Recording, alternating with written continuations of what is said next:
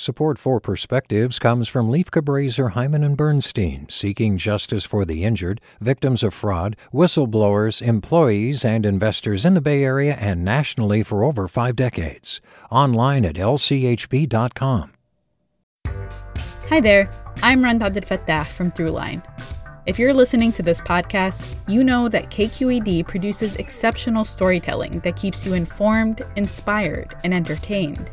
Their podcasts cover issues from your neighborhood to the entire country and everything in between. Support this work today.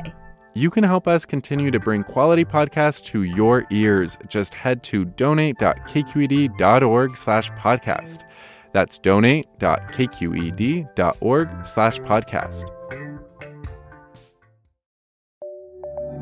From KQED. They say happiness is good health and a poor memory. Perhaps more accurately, the ability to gloss over bad memories. As a Chinese American, the recent wave of violence against Asian Americans has surfaced some of those memories. Growing up in Birmingham, Alabama, when my mother went to enroll me in school, she was asked to select my race, white or colored. Through a brief process of elimination, she checked colored, but the nice white lady corrected her form, exclaiming, "Oh no, you're not colored." That encapsulates much of my time in Alabama, as other, never quite fitting in, neither black nor white. I'll be honest, I don't remember much from my elementary school days. If I concentrate, I can hear echoes of ching chong and chink and jap accompanied by the pulling of eyes. In middle school, I was deemed smart, quiet, mostly invisible, sometimes a curiosity.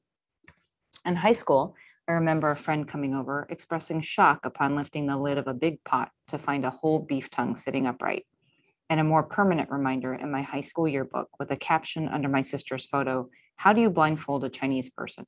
Answer, with a piece of dental floss. I saved a recent email from Berkeley School of Public Health Dean Michael Liu for his pithy summary of anti-Asian American racism. He wrote, "We are made fun of for the way we look, the way we drive, what we eat, what we wear, how we speak, how we parent. We are treated like perpetual foreigners no matter how many years or generations we have been in this country, a guest in our own home." These are the experiences that led me, like so many other Asian Americans I've met, to migrate to California, where I've had the luxury, unlike my Black friends, of not thinking about my race on a regular basis. Until recently, the attacks in the Bay Area have been jarring, but the silver lining may be that we are finally having a conversation about what it means to be Asian American. With a perspective, this is Alice Chen. Support for Perspectives comes from Leif Cabraser, Hyman and Bernstein, seeking justice for the injured, victims of fraud, whistleblowers, employees, and investors in the Bay Area and nationally for over 4 decades. Online at lchb.com.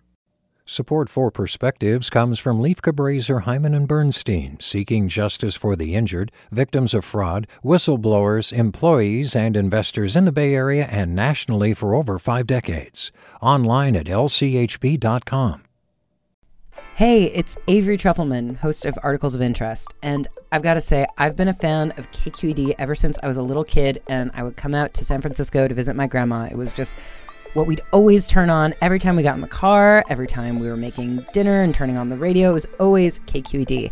And then over the years, I've become a massive fan of KQED podcasts because this is local reporting at its best. These are answers to questions you've always wanted to know, interviews with exciting, unusual voices, necessary journalism, all told with love and care and artistry. And did you know that a majority of KQED's funding actually comes from members? It's just people like you and me supporting the programs they love, while also getting access to cool events, behind-the-scenes footage, and so much more. If you want to sign up and be a part of this amazing community, visit donate.kqed.org/podcasts to become a member today. That's podcasts with an S.